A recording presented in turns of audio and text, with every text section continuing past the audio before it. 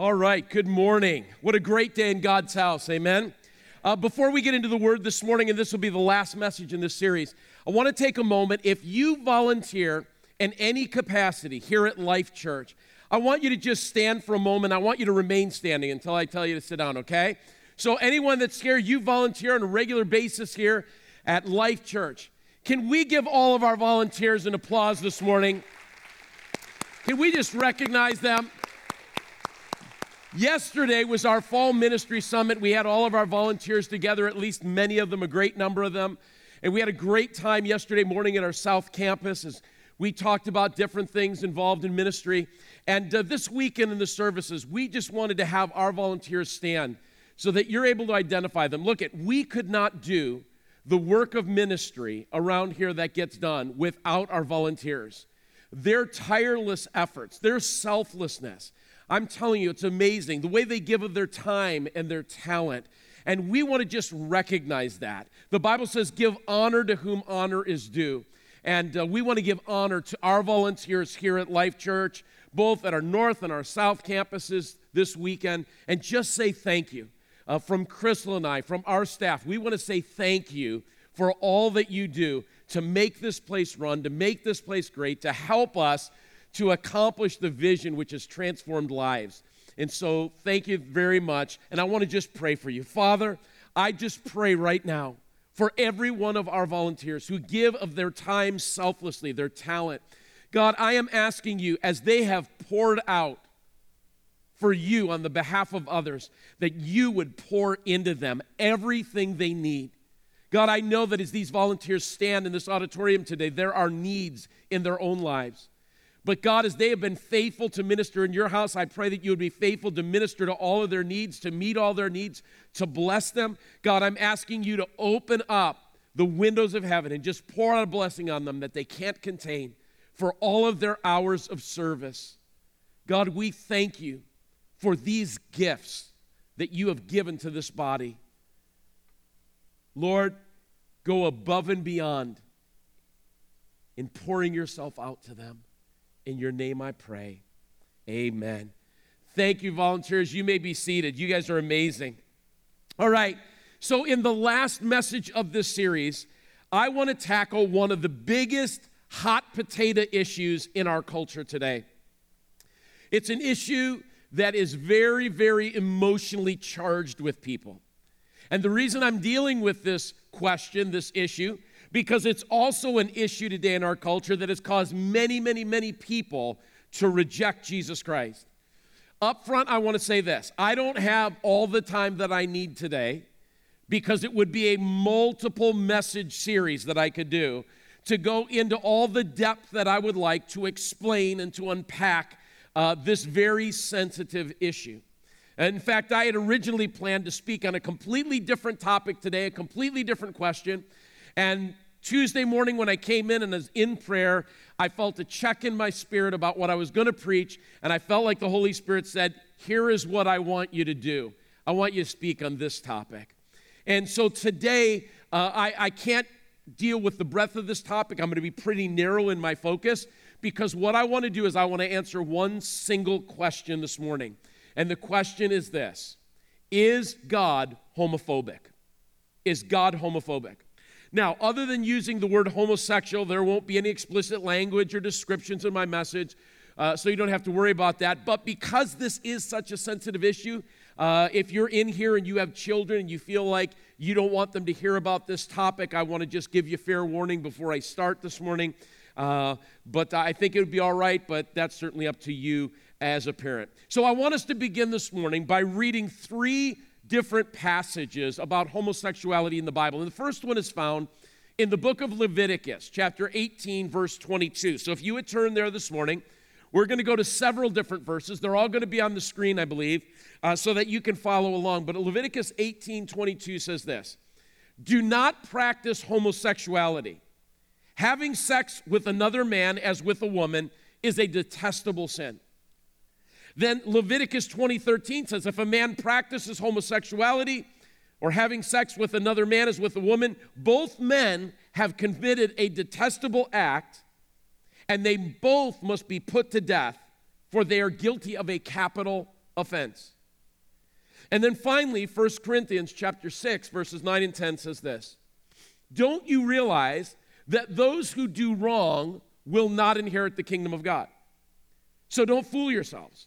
Those who indulge in sexual sin, those who worship idols, those who commit adultery, those who are male prostitutes, those who practice homosexuality, those that are thieves, those that are greedy, those that are drunkards, those that are abusive, those people that cheat, none of these will inherit the kingdom of God.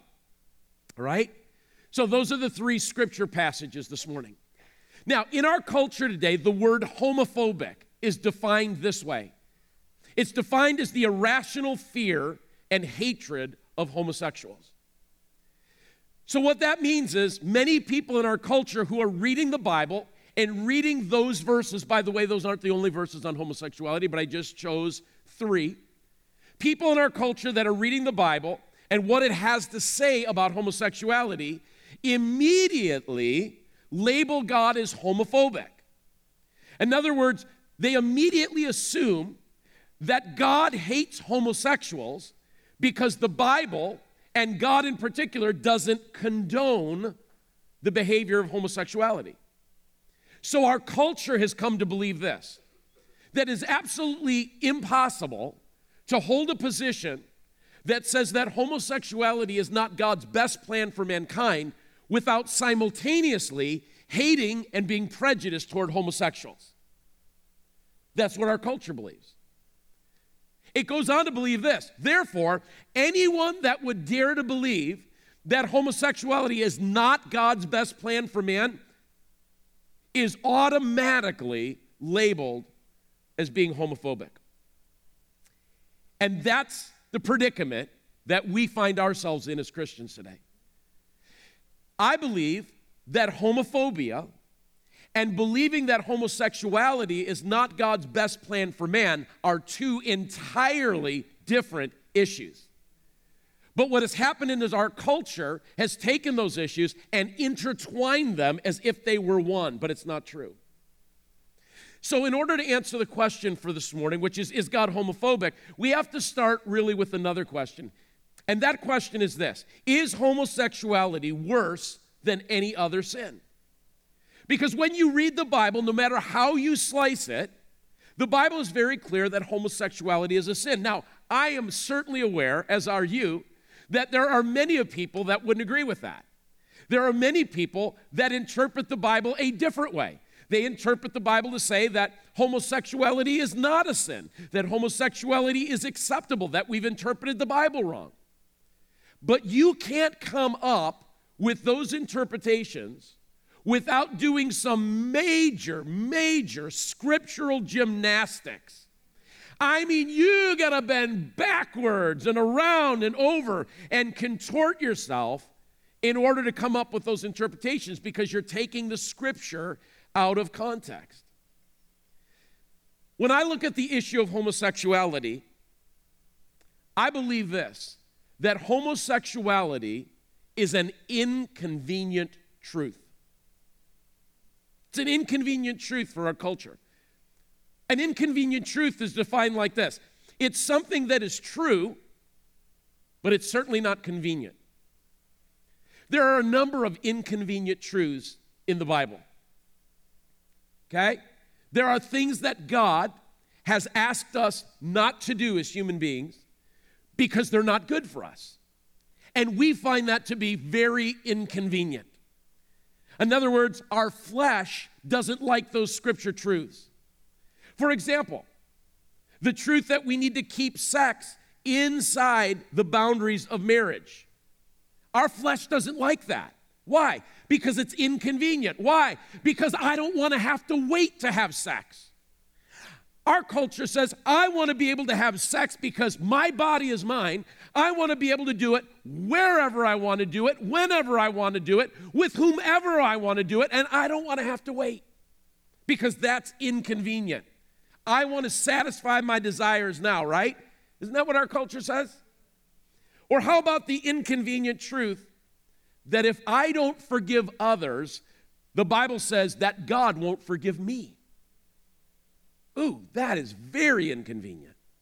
Because there are times that I don't want to forgive people, right? My flesh says, I want revenge. They really hurt me. Don't you understand that, God? Homosexuality is not God's best plan for men and women.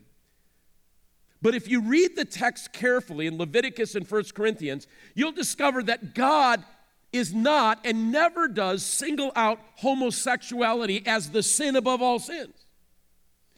God prohibits all sexual relations that are outside of the husband-wife marriage relationship. That's just the way it is. That's an inconvenient truth to a lot of people. The Bible refers to all of these activities as being detestable, not just homosexuality. By the way, it's important for us to understand that when the Bible says that homosexuality is detestable, or it says greed is detestable, or adultery is detestable, or whatever other thing, it's not referring to the person, it's referring to the act. The act is what is detestable. It's never, ever, ever, ever the person. Ever. Right? You say, well, why are these acts detestable? Not just homosexuality, but all of the sexual acts. Because they end up hurting people. So whether that's cheating people, gossiping about people, being greedy, lying, all of this stuff hurts people, and God hates it when people get hurt. And he said, those things are detestable to me. Now, I want you to turn to the book of Romans chapter 1. And I want you to look at Romans chapter 1, verses 18 through 32. I'm not going to read it because I don't have the time, but I want you to have it open, and I want you to just kind of glance through it. At first glance, it would be easy to look at Romans chapter 1, which is a very powerful chapter, by the way, and to think that Paul is on some kind of angry rant against homosexuals. It's like, wow, man, he's really tearing them up there. But if you look closer, if you look at not just verses 18 through 32, but you look at the entire first chapter, you will discover something. That Paul has placed homosexuality into a bigger context. And the context is this. Paul is talking about anyone who distorts God's truth for their own gain is wrong and is sinning. In fact, in verse 18, it says this: God shows his anger against what? All sinfulness. And anyone who suppresses the truth in any way or knows the truth and deliberately ignores it. What is Paul doing? He's making a case in Romans chapter 1 to his readers that any sin in our lives that is left unchecked, that is not dealt with, will begin to snowball, and what will happen is it will move those people further and further and further and further away from the Creator until they can no longer distinguish truth from lies. We have a much bigger problem than homosexuality in our world today. The problem that we have that is bigger is that we can no longer discern the truth from the lie. Because people have lived in disobedience to God's laws for so long that now we're calling wrong right and we're calling right wrong, aren't we? And that's what Paul is talking about. That's his point in Romans chapter 1. And it's true, at the end he gets a little more specific and he has to deal with the issue of homosexuality, which we'll come back to in a moment because it's a big deal at that time in the Roman Empire. But now what I want you to do is I want you to look down just a little bit to Romans chapter 2, verse 1.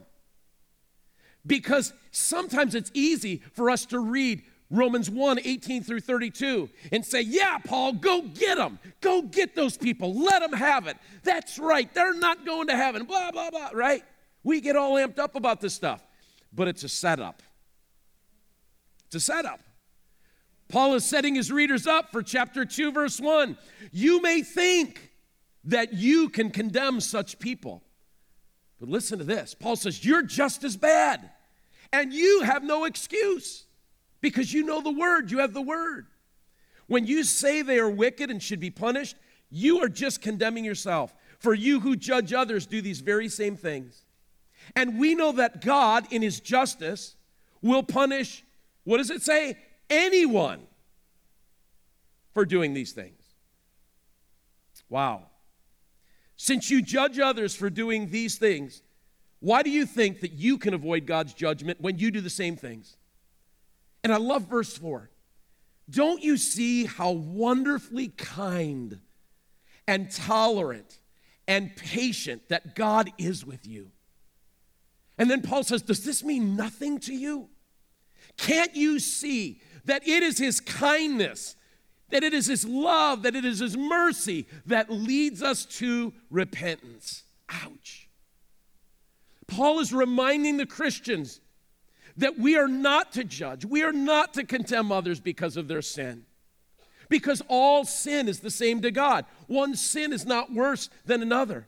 And yet it's interesting how we often treat homosexuals differently than we treat drug addicts or alcoholics or habitual liars or gossipers or people who have violent anger and temper issues, right? Have you ever wondered why?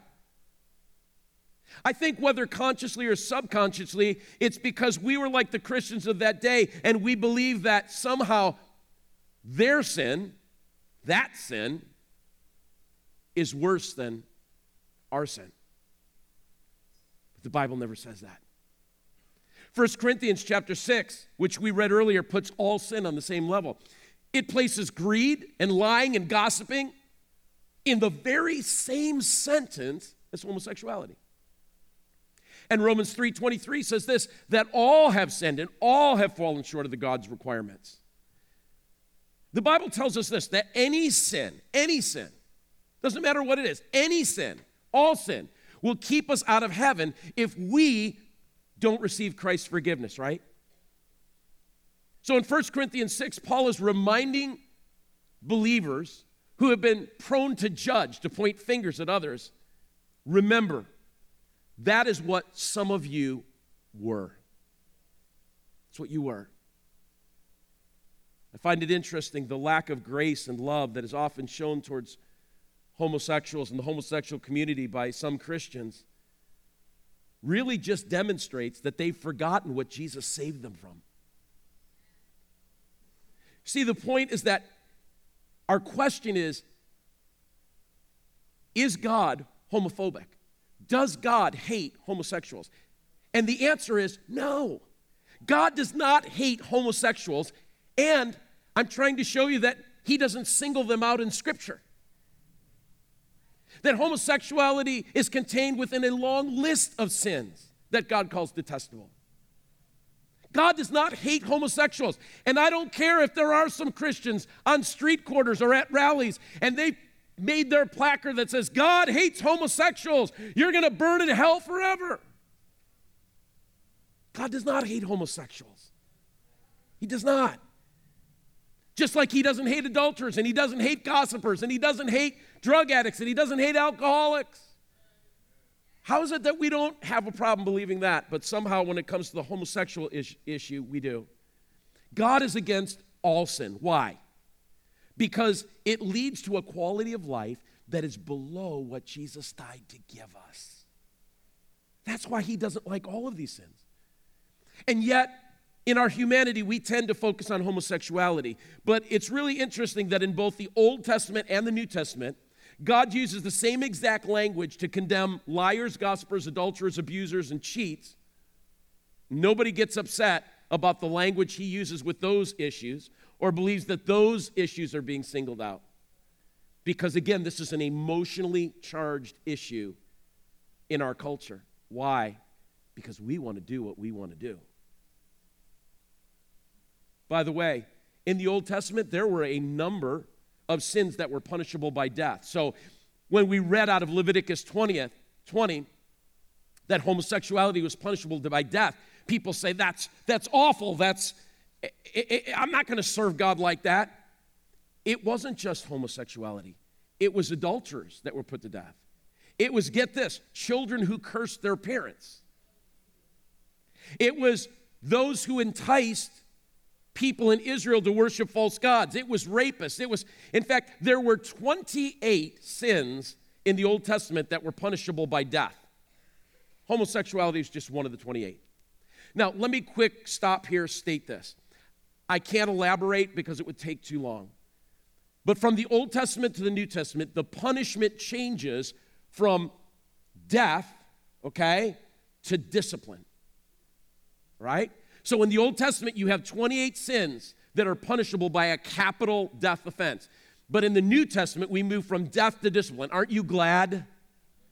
Yeah, because some of you wouldn't be around anymore. Think about that. Seriously. Now, you say, well, why? Why does it move from death to discipline? Remember what we've been talking about in so many issues in this series, that civilization was evolving because of God's laws. So God is dealing with things differently now. Remember, he's bringing civilization from chaos and barbarism, right? Where everybody's killing everybody and God says an eye for an eye. Remember we talked about that was revolutionary? And then in the New Testament, Jesus said it's no longer an eye for an eye, but now turn the other cheek. Revolutionary again. Advancement of civilization. The same is occurring here. God is bringing civilization from chaos and barbarism to civility and peace. For example, let me just give you one example in the New Testament. In 1 Corinthians, Paul is dealing with an issue in the church at Corinth. There is a man who is sleeping with his stepmother, right? And he refuses to stop his sinful behavior. He's been talked to by the elders of the church. He's been approached. He refuses. Now, in the Old Testament, that would have been a sin punishable by what? Death. But in the New Testament, what does Paul say? Paul says, here's what you're to do then. If he won't listen, you are to put him out of the church and you're to cut off fellowship with him. You're to discipline him, right? So we've moved from death to discipline. So now that we've established the fact that God doesn't hate homosexual people, he's not singling them out, okay, as that sin being any worse than any other sin, I want to take a moment to give the short answer as to why God is against homosexuality. As you read the Bible, God is very clear about his boundaries for all sexual relationships. And so God designed heterosexual marriage between a man and a wife to be the only place where sexual intimacy was permitted, okay? God created marriage between a man and a woman for several purposes. Let me give you two. Number one, for procreation. We get that one, right? It's hard for a man and a man or a woman and a woman to procreate. Doesn't happen, right? So for procreation. But the second reason, of several others, is that God wanted to create a safe, secure place where two people could experience the deepest intimacy possible in a human relationship without the fear of being used, hurt, or abandoned by the other person. Now, I understand that this weekend here and in the Rockford area, in the Wisconsin area, that there were probably on Friday and Saturday night, a lot of hookups happening, right? Hookups. Definition, people that just get together for the night and have sex and then never see each other again. Hookups. Well, God has set these boundaries because in every one of those hookups that happened in this area this weekend, three things happened. Somebody got used, somebody got hurt, and somebody got abandoned. And that's what God's trying to prevent. It's interesting, in Genesis, when God said, it is not good for a man to be alone, he didn't create another man for Adam, he created Eve, didn't he? So why is our culture so upset? Because God's commands concerning sexual boundaries, sexual relationships, are restrictive. They're restrictive by design. And because they're restrictive, people don't like them because they fly in the face of our flesh and what our flesh wants to do, right? That's why it's inconvenient. Think about this. Even in a heterosexual marriage, sometime during a lifelong marriage, one spouse may at some point be tempted or have a desire for intimacy with someone other than their own spouse. And what do they have to do in that moment? They have to exercise self-control, don't they? Because as Christians, we're called upon to deny ourselves, to deny our flesh, to exercise self-control over our sinful desires, no matter how we feel at the moment, because we don't live by our feelings, do we? We live by the Word of God. So here's a thought for you. Our desires do not define us, our choices do. Our desires don't define us, our choices. In other words, you and I, we have lots of desires during the week. Sometimes I have the desire to kill people. Right? Oh, you're laughing, but you do too.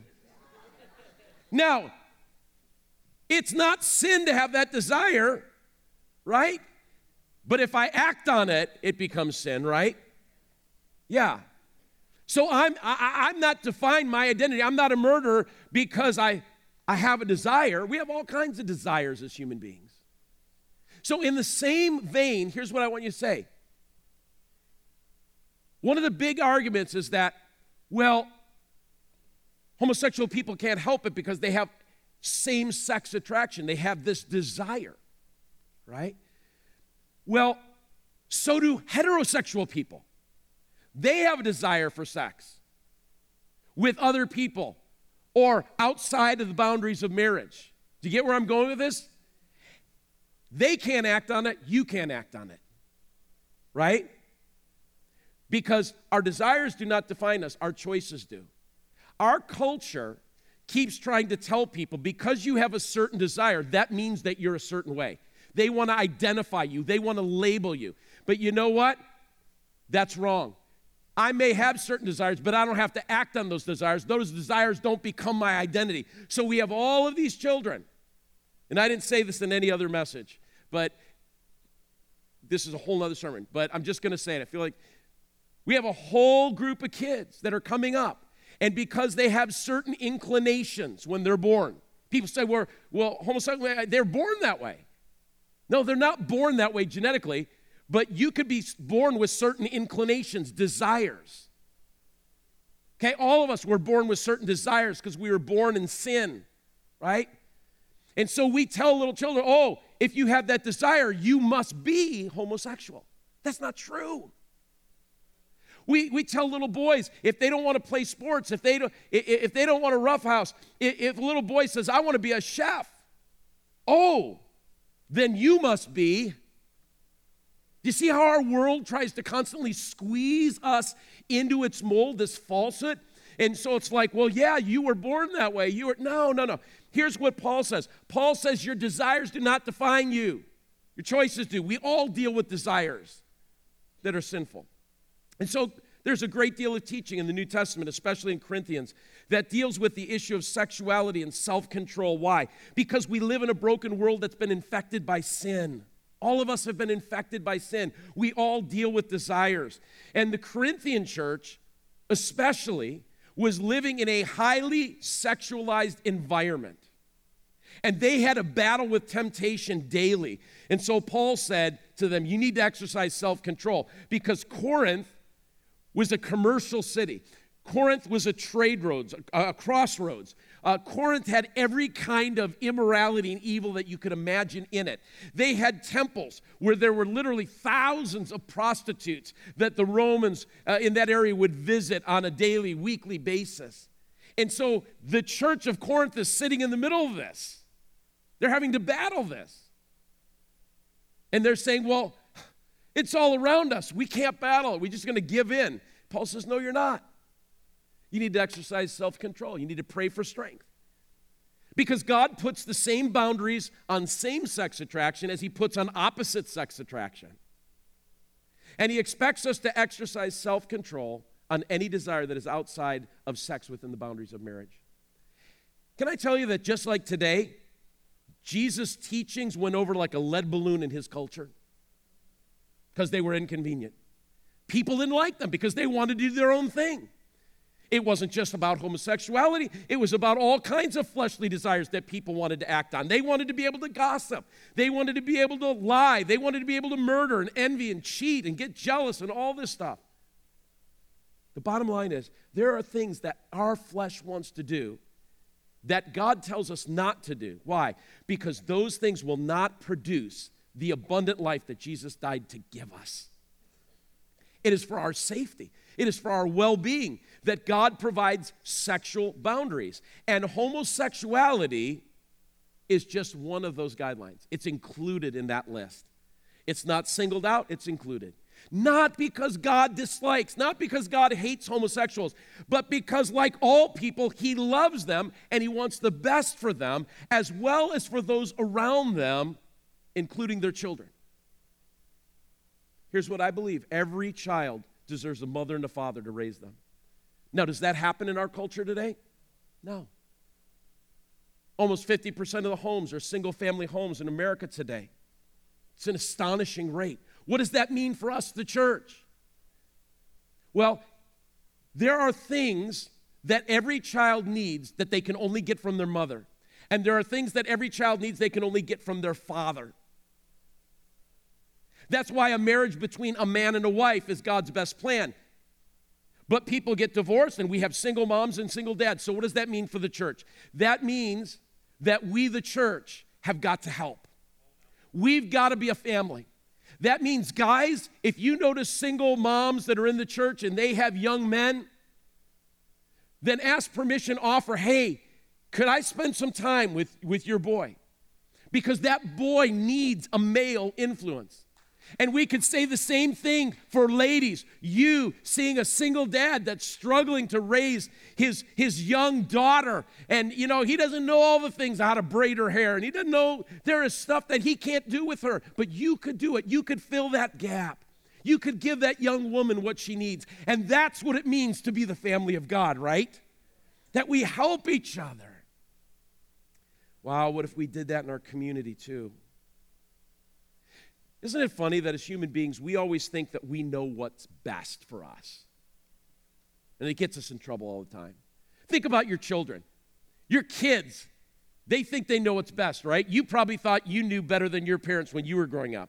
In fact, isn't it funny that how our kids think that we're the stupidest people on the planet till they reach the age of about 25 and their brain fully develops, or they get married and they have kids of their own, and then all of a sudden one day they discover, Dad, how did you get so smart all of a sudden? Right? Because the natural inclination is we all think we know what's best for us. Wouldn't it make more sense, or doesn't it make more sense, that the one that created us would know what's best for us, what's best for our design? That's why we say it's not God's best plan. He knows what's best for us. And then finally this morning, I want to talk about our response to the homosexual community. There are three ways that the church has traditionally responded to homosexuality. The first one is this, with hostility, unfortunately. There are churches, there are believers that have confused hating sin with hating people. And so they've lashed out in anger and hatred, and they've said horrible things, and they've done horrible things against the homosexual community. And they've made it known that you people are not welcome in the church and you're not welcome in the kingdom of God. And as I referenced earlier, they protest and they have signs that says God hates homosexuals, none of which is true. Is it any wonder that the gay community sees the church as their enemy? You can understand why. Hatred is never, ever, ever a biblical response. Nowhere in the scripture do we ever see Jesus respond to people who are in sin with hatred or contempt or condemnation? My goodness, when Jesus comes to the woman at the well, she is head over heels in sin. She is way over her head. And when he comes to her, he doesn't condemn her. He doesn't call her out. What he does is he loves her into the kingdom. He speaks truth to her. The second response from the church in recent years has been what I'll just refer to as sloppy agape, sloppy love. In other words, they realize, you know what? We can't be hostile toward the homosexual community. That's not what God wants us to love them.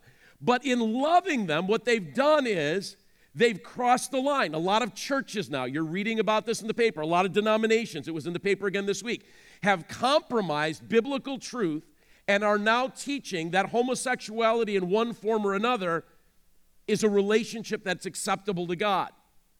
So in their attempt to be loving, they've let go of biblical truth. Some of them have accepted the belief that homosexuals have no choice because they were born that way. None of that stuff is true. Right? So that's been a second response. There's a third way that we can respond. I believe it's the biblical way. Speak the truth in love. That's what Jesus role modeled for us. Isn't it amazing how Jesus was 100% grace, but he was also 100% truth with people? He was compassionate and he was loving, but he never compromised biblical truth. In fact, in Matthew 19, he's very clear when he affirmed that marriage was between a man and a woman, and that was the only format that was acceptable to God. And yet at the same time, Jesus extends grace and love to those who are struggling with all kinds of sin, and he invites them to follow him into a better way of living. And that's what I want to suggest that we do with those that struggle with any sin, that we invite them into a better way of living. We don't compromise God's truth. We extend passion. We extend love. We extend grace to those who are struggling. We can't treat homosexuals as if they were lepers. That's not what Jesus did. When Jesus encountered sinners, here's what he did. First, he wasn't afraid to hang out with them. Second, he loved them in their sinful state and he built relationships with them. And third, this is the key, he offered them something that was better than the sin that they were holding on to, that they were clutching so tightly. That's what we've got to do. We've got to offer people something better. But you see, here's the problem. When people look at the church, they're not seeing something better because of the way the church has lived. So they don't want to let go of this for this because this doesn't look appealing either. And that's where we've got to change things. Why do people hold on to homosexuality? Why do they hold on to any sinful behavior? Why do you hold on to sinful behaviors? Because we don't realize that God has something better for us. Something more satisfying, something more fulfilling. So it's hard for us to let go of this because we can't see this. Why do people find it hard to let go of sinful behavior? Because of the hurt of their past, the pain of their past, the experiences of their past, which has caused them to believe a lie about themselves and about God. There are all kinds of reasons why people find it hard to let go. And our job as believers is to love people and to demonstrate through our lives that there is a better, more satisfying way to live. That this is really better than this. That means we need to get in the mud with people. We need to be willing to walk alongside them, help them through the process of discovering who Jesus is and what his plan for their lives are. And gang, that's not easy. That's easy to preach in a sermon. That's not easy to live out. Today, if you're struggling with homosexuality, you're struggling with any sin at all, please know this. This, Life Church, is a church for imperfect people. This is a place that you're sitting in right now for everyone who is broken. So if you don't have it all together, welcome. You're in good company. Neither do we, right? The truth is we all struggle with stuff. Maybe it's a secret sin that nobody knows about, or it's secret thoughts that nobody know about, that if they were projected up on the screen behind me right now, you would be horrified. We all have those, right? If people just knew what I was thinking. We all struggle, but here's the good news. God loves each and every one of you.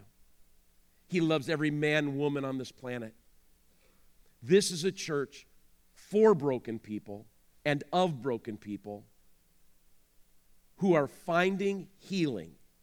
Why? Because of the love and the mercy and the grace of Jesus.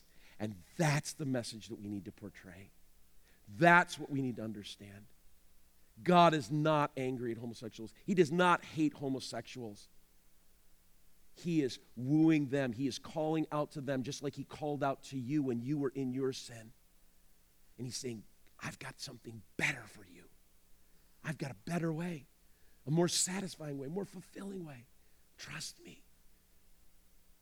I'm going to ask if our ministry team would come forward this morning. This morning, I'm not even going to ask you to bow your head and close your eyes. I just want to ask you a couple of questions that I want you to think about. The first one is this. What are you struggling with today? I know we've talked about a very specific issue, but what do you struggle with today? Is it envy? Is it anger? Is it unforgiveness? Is it jealousy? Is it alcohol or drugs or lust or gossip? What are the chains that are holding you in some area of your life? Where is there an area in your life that maybe today you need freedom in? Because there's something that's got a hold of you. You know, you could be a Christian and something have a hold of you. It's called a stronghold. So there's something that's got a hold of you. And you need Jesus to break that chain. You see, the compassion and the mercy of Jesus is available to you today. It's available to everyone because he wants to break those chains. He wants you to leave this place free today. That journey to freedom begins when we commit our lives to Jesus, when we ask him to forgive us of our sins, when we invite him into our life. And so if you're here this morning and you've never done that, I want to encourage you to do that. Say, Jesus, forgive me of my sin. I invite you into my life. It's as simple as that. Hey, if the thief on the cross could just say this, remember me when you when you go to paradise. How difficult it can be, right? Invite him in right now. Say, Jesus, I want to be free. The first step is to receive your forgiveness. But I'm going to ask you all to stand. And we're going to open up the altars today. And Pastor Brock is going to sing the song, Break Every Chain. Break every chain. We've been singing about freedom this whole service, right? Now we get a chance to experience it. And so, if you need prayer, there will be people up here that will pray for you. But even more than that, I want to just encourage you, if there's something you're struggling with in your life, and you just want to spend some time with the Lord, I'm encouraging you to come and just kneel at the altar, just come stand at the altar, and just spend a couple moments before you leave with Jesus. Now, let me take the elephant out of the room. If you step forward this morning and you come to kneel at the altar or stand at the altar to deal with your stuff, we're not going to think you're a homosexual. Okay? Can I clear that air? This is a call for all people dealing with all stuff. See, I know how people think. It's like, well, I'm not going to go out there. They'll think I'm... No, we won't. Because... Any messed up people here? I'm raising both hands for me. Yeah. We all have stuff that we're doing. See, we have to create a safe environment in this house where when the Holy Spirit, he may not be dealing with a lot of you right now, but there's some of you he's dealing with. We've got to have a safe environment where we can just feel free to come and we're not worried about what people think. That's what it means to be a family, gang. We don't point fingers. In fact, we're thrilled every time somebody comes and gets free. Yeah. All right? So we're going to sing this song. And when we're done singing the song, no formal dismissal. You're free to go. But as we sing the song, if you need to just come and spend some time with Jesus, you need someone to pray with you, you need to give your life to Christ, see one of these folks, move while we're singing the song, okay? The altars are open. Don't stay bound. There is no shame. There's no condemnation here. Man, get free. The table's been set in worship today and everything else. Amen. Pastor Brock.